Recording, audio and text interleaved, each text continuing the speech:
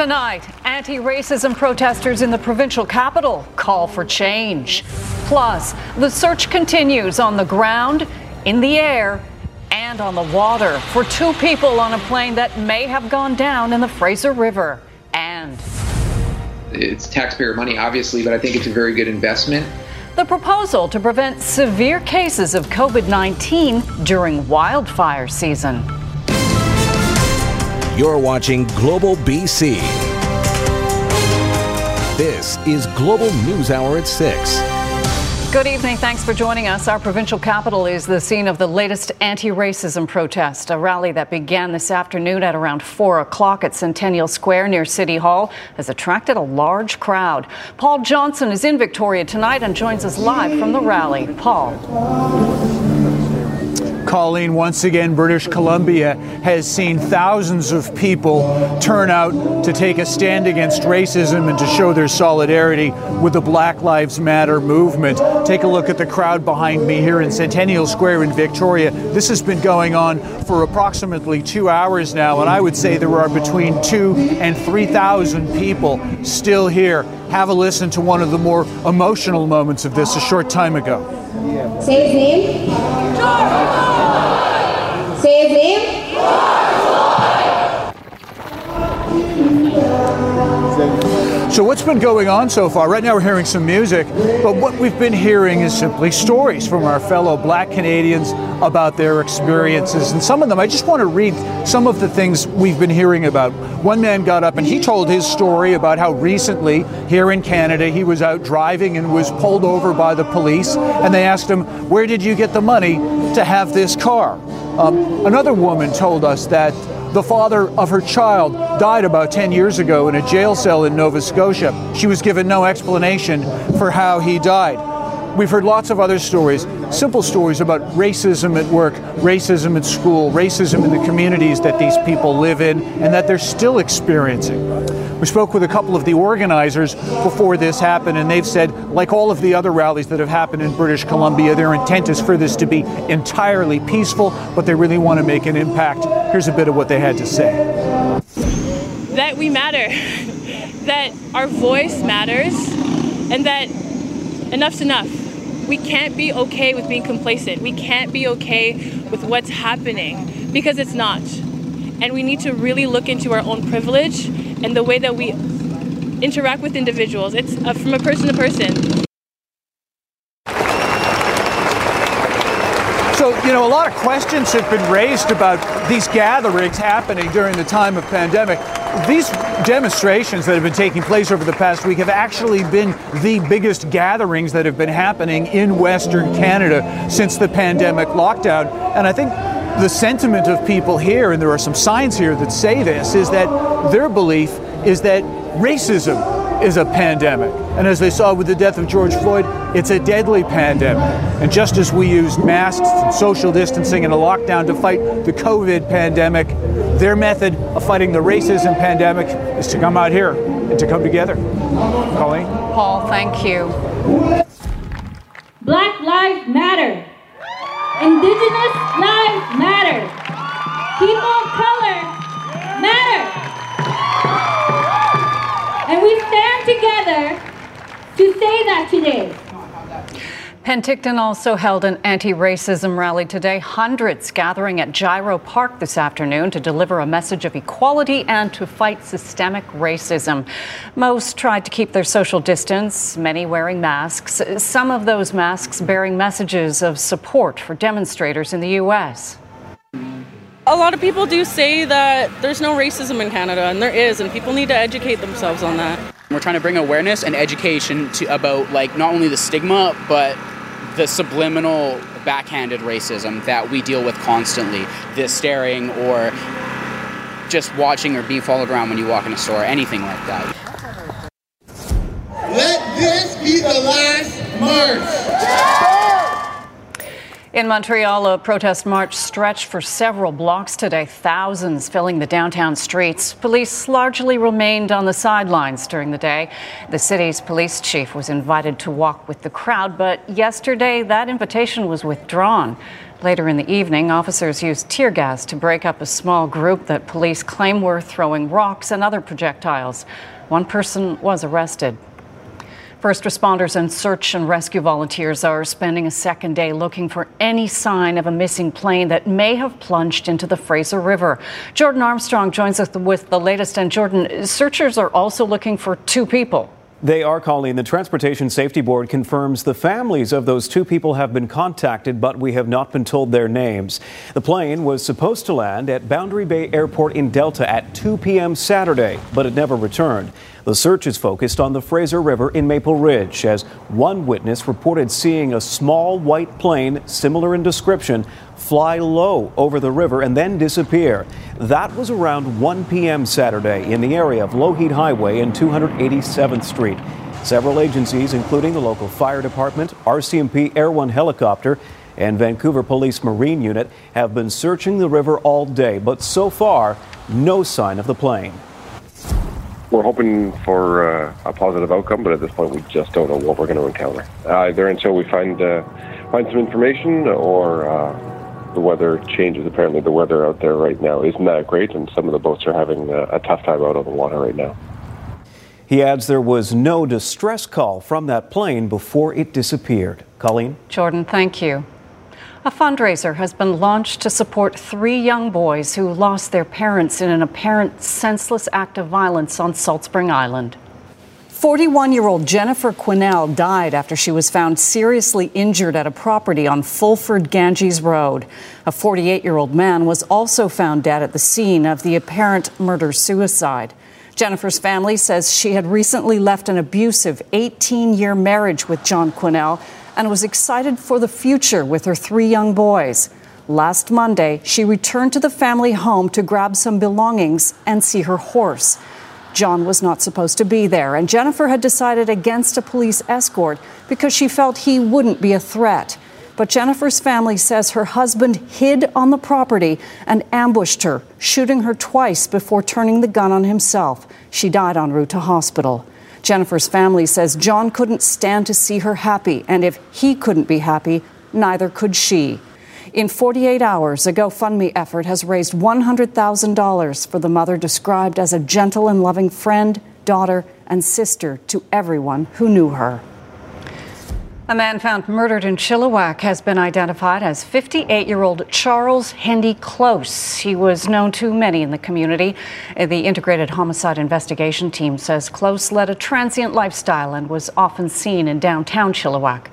Close's body was found Saturday night just before midnight when police were called to a rear parking lot of a Scotiabank near Yale Road and Princess Avenue.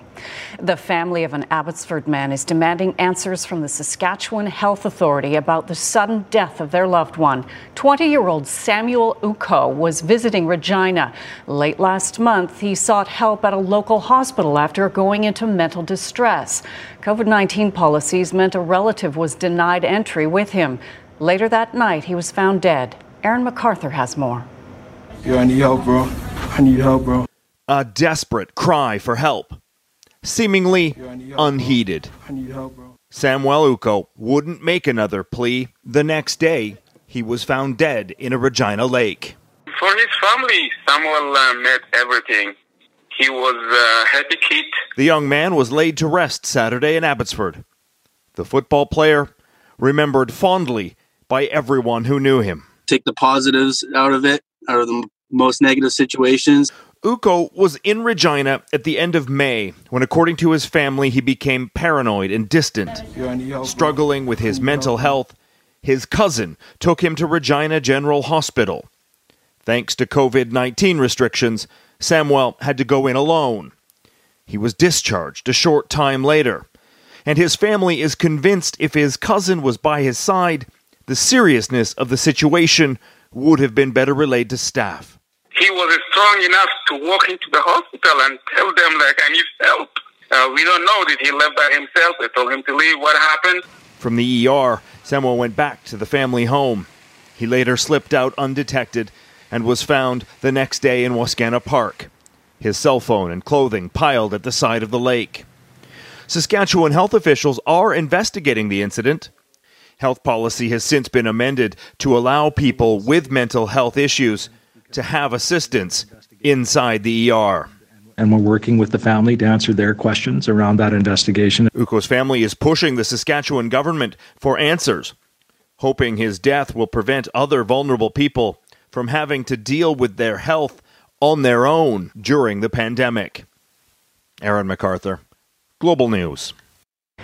Health Canada is recalling some hand sanitizers because of their ingredients. They contain chemicals that may not be approved for use in hand sanitizers, including industrial-grade ethanol. Officials say it could result in dry skin, causing irritation or cracking. The recalled products include Ultraderm, Gel 700, Sanilabs, and Walker Emulsions hand sanitizers. If you bought any of them, stop using them immediately and return them to a local pharmacy for proper disposal. Many restaurants in BC are taking advantage of new rules allowing temporary patios in order to accommodate physical distancing so they can stay in business. But one Vancouver restaurant that's been waiting 2 years for a patio permit has been denied even now. Grace Key has the story. Things were looking up for Como Taparia. They hired 10 more staff and extended their hours when they heard they were going to get approved for a temporary patio. But now the $3,500 in new furniture sits empty. It was only on Friday that we heard that the application had been denied. So unfortunately, that means we have to close. The Mount Pleasant restaurant applied to the City of Vancouver's expedited patio program. It helps businesses impacted by COVID get a permit within a couple of days for patios on public property. The owner says a city template showed the area is on public property. This land is partly on private property, but the City of Vancouver has what you call a strategic right-of-way over the use of this property.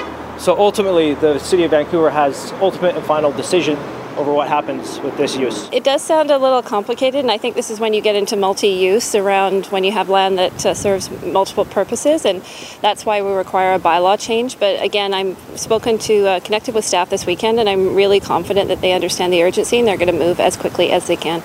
The City of Vancouver is working on expanding the program to offer temporary patios on private property. Since the program started on Monday, they've had 46 applications. 14 have been approved and 3 are on private property. Right now we need action and we need to open.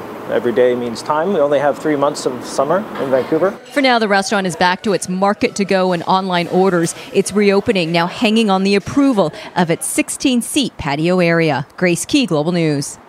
Almost 1/3 of BC students returned to class part-time last week. The Education Ministry says more than 157,000 kids, or about 30% of kindergarten through grade 12 students, went back to school when optional part-time in-class instruction began on June 1st. Most students hadn't been back since before the March break. Under the new protocol, children can return to class half-time, while kids from grade 6 through 12 can return 1 day per week.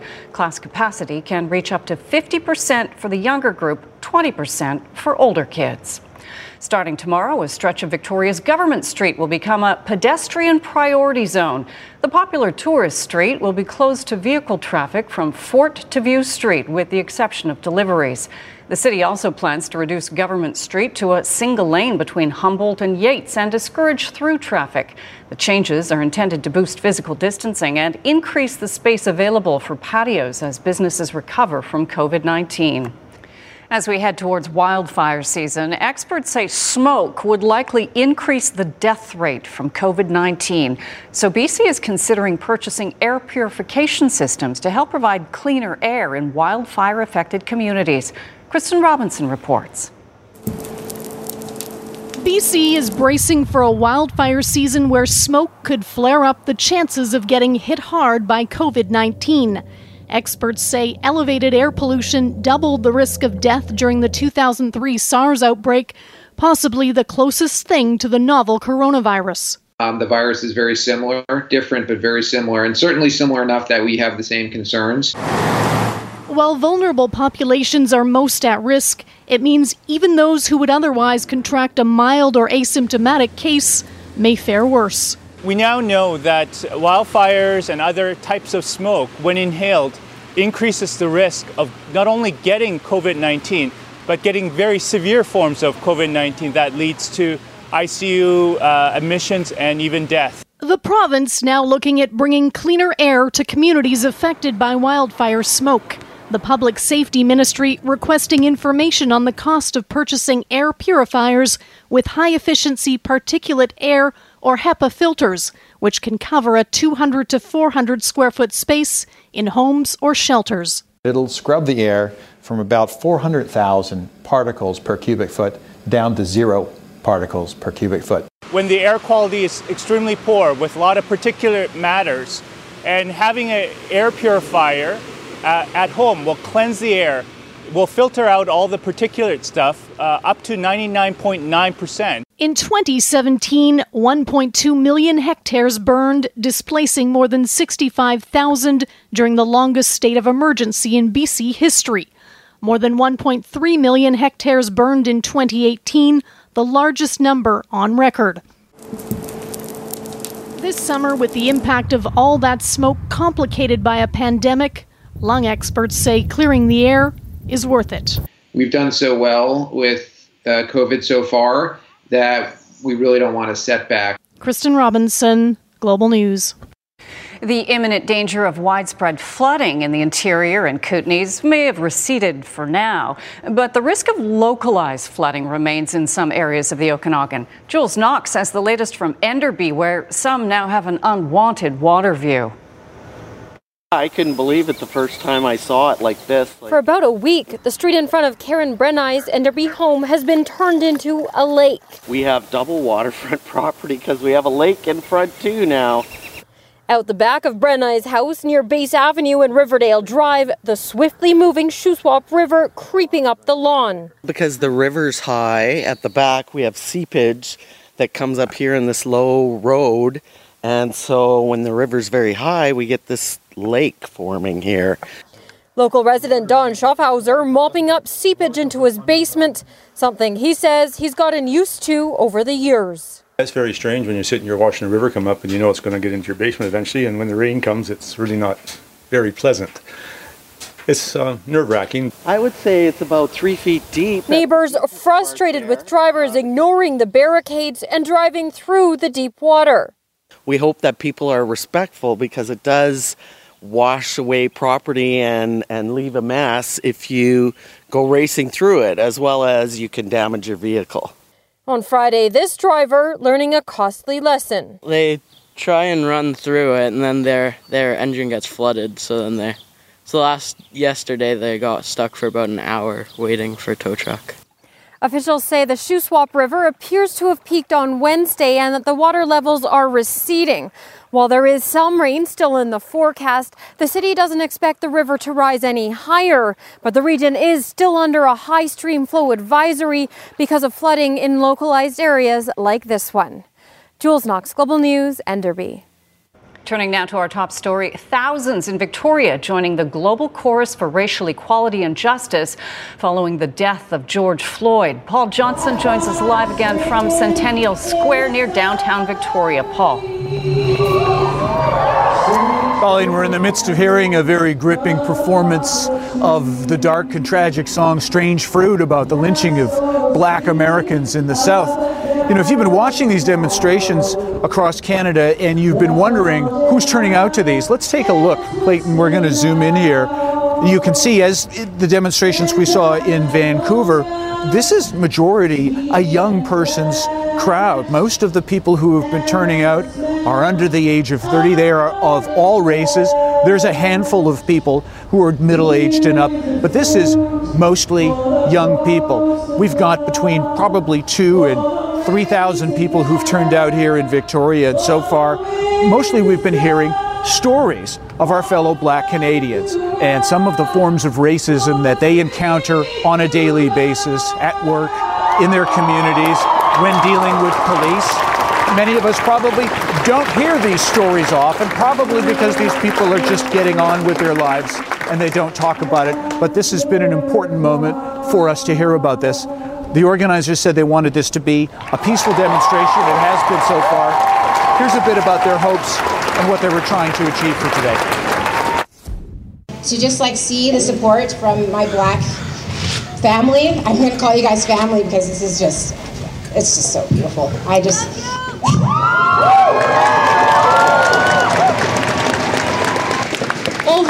are in a pandemic, health pandemic. We have been experiencing racism for years. That pandemic has been real for years. And it's time to stop. It's time to stop.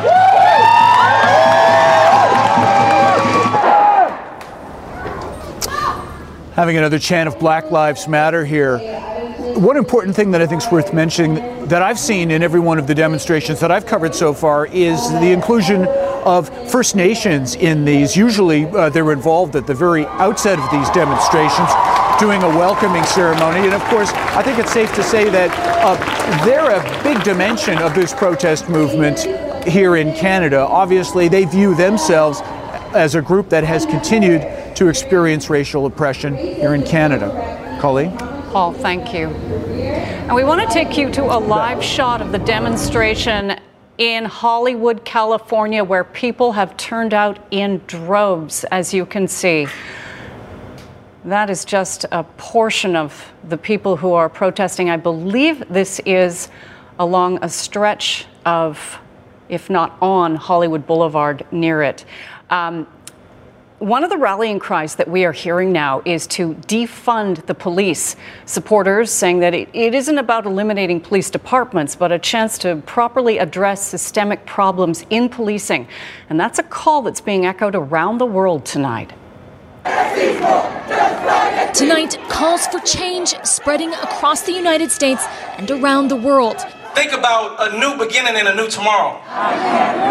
In Washington, D.C., for 8 minutes, 46 seconds, thousands of protesters lying down across the Black Lives Matter plaza in memory of George Floyd. In New York City, demonstrators swarmed Times Square. NBC's Yasmin Vasugian is there. All right, so I'm standing just below Times Square, below 42nd Street. Thousands of folks gathered here. The police are uptown of us, protesting peacefully here, demanding racial justice. In Denver, protesters marched across the Capitol. In Austin, thousands cried, "No justice, no peace." In Green Bay, Wisconsin, demonstrators closing down a bridge. Stand against racism. And at the NASCAR Speedway, a moment of silence for racial justice. Today, anger at police brutality spread across the globe. Protests in Rome, Madrid, and Osaka, Japan. In Dortmund, Germany, soccer players take a knee. And in London, protesters gathered near the U.S. Embassy. NBC's Sarah Harmon is there talking to demonstrators. We need to integrate and work as a community to dismantle the system and rebuild it. But for protesters this weekend, investigations are not enough. Overnight in Seattle, flashbangs and pepper spray fired after police say several officers were injured by improvised explosives. And police dispersed protesters in Portland. In New York, protests interrupted when a car drove through a small crowd. The driver was later arrested to cheers. And in Richmond, Virginia, a Confederate statue pulled from its pedestal. Yet today near the White House, prayers amidst the protest. At St. John's Episcopal Church, site of a now infamous presidential photo op, people gathered for Sunday service. Protesters stood in solidarity, capping off a weekend full of symbolism for a nation perhaps forever changed. Protesters tore down a statue of a 17th century slave trader in England today during a Black Lives protest. The statue of Edward Colston, which has been in Bristol's city centre since 1895, was rolled through the streets as protesters clapped and cheered. Protesters then dragged the statue down to the wharf and threw it in the river. British street artist Banksy has created a new piece of art in light of George Floyd's death. It shows the U.S. flag being set on fire by a candle that forms part of a memorial to an anonymous black silhouetted figure. People of color are being failed by the system, the white system, Banksy wrote in a short statement along with the picture on Instagram. Nearly 2 weeks after the in-custody death of George Floyd, a white police officer in Virginia is facing assault charges after using a stun gun on a black man during a domestic call on Friday. This story includes the police body camera video that captured the incident and a warning. This video is hard to watch and may not be suitable for some viewers. walking around in the middle of the street, rambling. The video starts with the victim walking circles in the street in the Alexandria area of Fairfax County. Officers and paramedics were responding for a domestic call. You want to go to detox? Yes. All right, you got to get in the ambulance with them if you want to go to detox. About 2.5 minutes into the video, from the left side of your screen, you see Officer Tyler Timberlake arrive. He walks straight towards the victim and draws his taser. Is he wanted? Roll over. You can hear Officer Timberlake talking to the victim by name. Anthony, relax. Fairfax County's police chief acknowledged this. Anthony. Then Officer Timberlake hits the victim with the taser, and you can hear the officer apply another electric shock as the other officers and paramedics rush in. Late Saturday night, Fairfax County Chief of Police Edwin Rossler saying every officer on this call is now on leave, and Officer Timberlake is facing 3 assault and battery charges. In violation of our use of force policies, and they are criminal acts which violate our oath of office, and they ignore the sanctity of human life. The chief says Officer Timberlake escalated this situation, which shatters the already damaged trust with law enforcement. I righteously stand with the anger across this country, in this community, because I have righteous anger too. The Chinese health minister is denying his government delayed sharing crucial coronavirus information. The comments are in response to an Associated Press investigation that found the World Health Organization was frustrated by a lack of transparency by Beijing during the early days of the virus outbreak. The director of China's National Health Commission says the AP report, quote, seriously violated the facts. The AP published evidence showing China delayed releasing the genome of the virus for more than a week after the data had been fully decoded. A 60-year-old surfer was attacked and killed by a 10-foot shark off the east coast of Australia today. Police say several people tried to help the surfer and fought off the shark before taking the injured man to shore. He was given first aid for his injuries to his left leg but died at the scene. It's the 3rd fatal shark attack in Australia this year. Dramatic scene this afternoon at the Massey Tunnel between Delta and Richmond. A semi-truck caught fire, forcing traffic to be blocked in both directions on Highway 99 for some time. Traffic is still delayed northbound. No word on any injuries or the cause of the fire here. For those hankering for a night at the dance club, we'll show you how a club in Holland is doing it safely. We'll have that right after Yvonne's forecast. But first, take a look at the tornado that touched down in Orlando, Florida yesterday. It damaged homes and properties. The video shows the effects of Tropical Storm Cristobal across the region. The American National Weather Service reported a number of tornado warnings in the area. So far, no reports of injuries. That is good news. Wow. And a quick check on it, Colleen, and a bit of an update. It is still continuing to track northward inland. Over the next 24 hours, the big concern for Louisiana will still be the threat of tornadoes, but it is flooding. They've got heavy rain and storm surge. So we'll continue to track that as it moves inland. It's moving northward just over Louisiana, and we are still seeing very windy conditions. All right, weather picture here at home, a very different weather picture. We've got some sunshine in the mix. We rounded off the weekend with drier conditions. It's still quite windy if you're out and about this evening, especially for areas that are closer to the water. And temperatures, as we get in towards the evening, we do have the potential for gusty winds at times. Here's a quick glance as we take a look at our gusts, just over 30 kilometers per hour. Here's a shot this morning, a couple of photos to share. Port Moody, this was taken by John. Most areas near Mission, we have been seeing some ominous looking clouds. It was earlier today. This is a great shot that was taken by Alexandra. And returning from Vancouver Island, Edward managed to capture this great photo here. The winds have ramped up. A quick glance at some of the peaks. So out of the airport, closer to 40 kilometers per hour. Out of the harbour for Victoria, up to 60 in Abbotsford, up to 35 kilometers per hour. We do still have a little bit of instability moving its way across the island with the risk of thunderstorms. We're tracking that lightning right now. Very similar for the interior, and it is going to pick up once again. That'll be for the southeastern corners of the province. A bit of a break. We've got a transition day for tomorrow. Partly cloudy with just a chance of showers, a slight chance for the afternoon and early evening, and then late evening and overnight. This is the next weather maker that is going to push in, and it'll be rain and heavy heavy at times.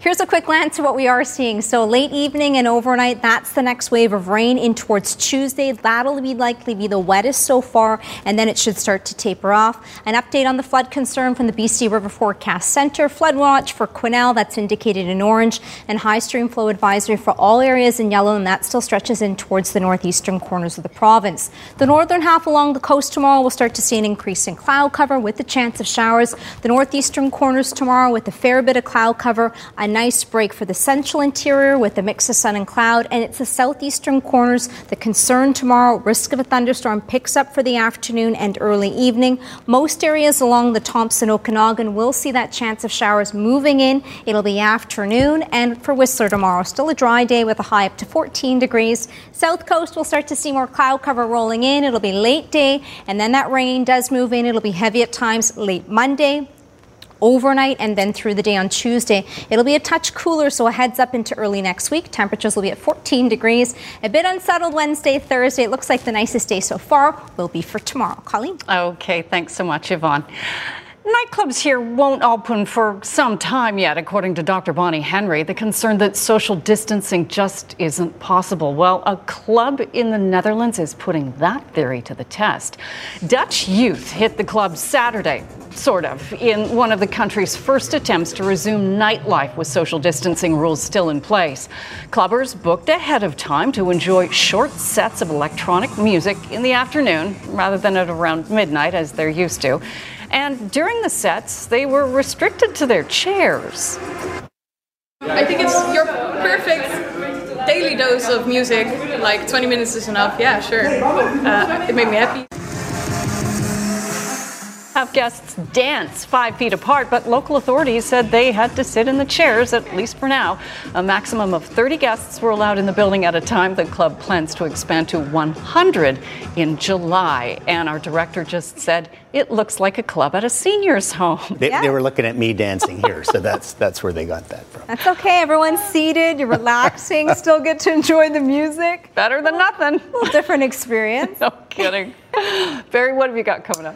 Well, about a month ago, they were very hopeful over at UBC that they would get some sort of football season in Canada West, but it doesn't look like that is going to be the case. So that's unfortunate. Not all U sports are going to be canceled in Canada West, but certainly the ones starting in the fall. So we will tell you what's all affected about that coming up. All right. Thanks so much, Barry. With the worldwide protests over the in-custody death of George Floyd, some are voicing discontent with police, including here in Canada. But many teens and kids have been turning to one Toronto police officer for guidance. As Morgan Campbell reports, he's seen by his community as someone who has walked the walk and talked the talk. Constable Dale Swift is the kind of officer who always goes the extra mile. Arguably, without even knowing it, he's smart, resourceful, and forward-thinking. But more importantly, he's kind. You did everything you possibly can, but you can't renew your license if there's no way for you to renew your license. You can see that by the way he interacts with the public. I'm never too old to flirt. And trust me when I say, Swift isn't the kind of guy that just turns it on. You got room for one more player? He is genuine, and that's the reason he makes a good community police officer. Growing up in Chester-Lee, Swift understands what it is like to be marginalized. Me growing with Toronto Housing, it was significantly hard. There was lots of challenges. I saw everything. I was a part of so much stuff. It's this attitude and openness that over the last decade has helped Swift develop street cred. That's why so many youths have reached out to him, concerned about what happened to George Floyd. It actually really affected me.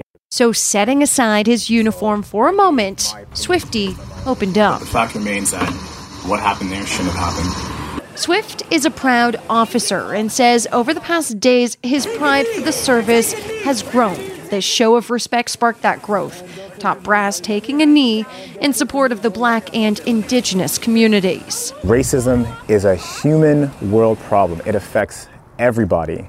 As a Black person with that tragedy happening, having a louder voice now, you feel like you're going to be finally heard. Swift says he has dedicated his career to bridging gaps. All of us need to just be better versions of ourselves. Morgan Campbell, Global News. Barry joins us now for a look at sports. Thank you for telling me that the tennis match I was watching this afternoon was not live. Just a few years ago, basically live. It was live at the time.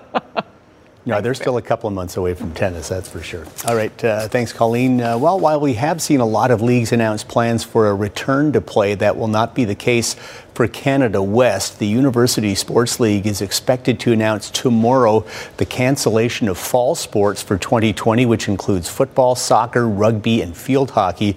Sports like ice hockey are hoping for a later start, perhaps January. So for now, they're hopeful to have some kind of reduced season in those sports in Canada West.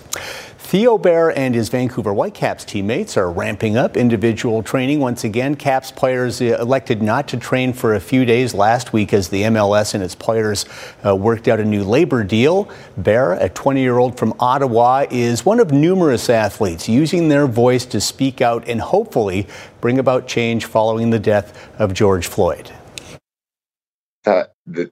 First of all, everyone needs to understand that this has been going on for far, far too long.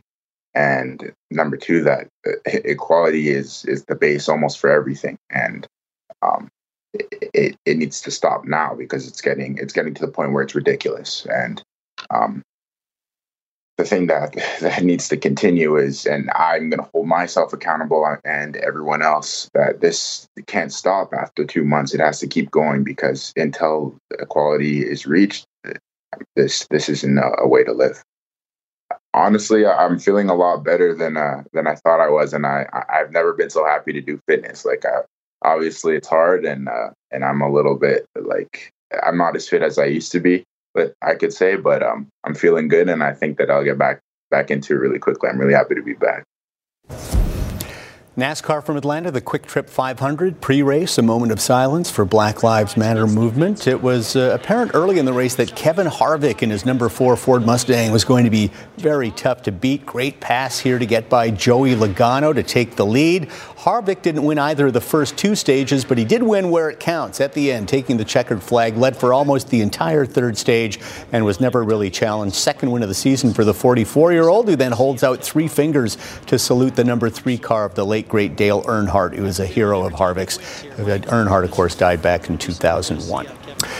Golf is certainly one game where technology has made a huge difference. Graphite shafts, titanium heads on all the drivers, all sorts of science to hit the ball further and straighter. That goes the same for the putters, but chances are your putter collection does not include an offering made by Langley company Greenwood Golf, which is taking old school to a new level. This is the original one that we found in the garage here. When Joel Lute moved into his new home in Langley, BC a year ago, he couldn't have imagined an old golf bag would turn into a new business venture. In the set of clubs was an old putter that was actually wooden. And it looked like it had been made for a prop or a gift for somebody, but not an actual performance piece. Well, his friend Mark Wilson decided to take it to the golf course and test it out. He called me to come out to check it out because he was so excited about it. And lo and behold, we just found that it was so different from a metal putter. So began the development of Greenwood Golf, wooden putters, a feeling of going back in time, but in fact, it might be the first of its kind. If you find putters from like the 50s, 40s and 50s, they'll have a wooden hickory shaft and they'll have a metal blade at the bottom. And we could never find an actual wooden head putter. It's a regular steel shaft with Australian leather handle. The putter head is one solid piece of wood, manufactured in BC. Mark does the hand sanding on it and adding all the components, adding the weight inside the brass pieces to finish it off and to give it the proper weight and balance. Greenwood golf putters have a 0-degree loft compared to regular putters, which are between 2 and 4 degrees. So when you're hitting the ball, the ball will actually jump up on the green. We put 0-degree loft on this thing, and it's incredible because the ball rolls true right off of impact. Herman Wiebe has been in the golf industry 45 years. He coached Luton University, so agreed to test it. That's all I use now. It doesn't matter how much technology you put into it, but because this is a solid piece of wood, the feel that you get off of there, that is what I like, and that's why I use it. Quinn Phillips, Global Sports. And according to the story, no one ever misses with that putter. But we'll have to tell you, through editing, yes, we just took the good ones. Of course, you're going to miss. But interesting, probably must be a much softer feel than it would be a metal putter blade. We'll see how it goes. Maybe I should try it. Time to find out who our BC healthcare hero is. Yvonne, who is it tonight? Tonight we are honoring Lienta Now. Lienta Now is a nurse at Victoria General Hospital, and her team have been working tirelessly during the pandemic. Lienta also has worked in OR in many other countries throughout her long career, including Malawi, South Africa, and across Canada. She loves joining medical care outreach trips and has helped out in Guatemala. I've got a photo of her as well. And the Central African Republic. She regularly mentors new nursing grads and is part of the BC Perioperative Nurses Association leadership team. Thank you. I've got her photo. I don't know where it's disappeared to. We can't get it. We'll get it next time. Lienta and your team at Victoria General Hospital, we're honoring all of you. Yay. If you have a healthcare hero to nominate, email us a few pictures to bchealthcareheroes@globalnews.ca and tell us why they're your hero. And we will try and get that on for sure. All right. Thanks so much, Yvonne. A Second World War veteran completed a 104-mile cycle for charity to mark the 76th anniversary of the Normandy landing on Saturday. Using a stationary bike, of course, 96-year-old Len Gibbon began cycling on VE Day, May 8th, with the aim of covering the distance across the English Channel from Portsmouth to Gold Beach, that is, in France, by D-Day. On separate occasions, due to social distancing, of course, his friend and fellow Normandy veteran, 95-year-old Peter Hawkins, also took the challenge. And one person gave £500. Previous photo?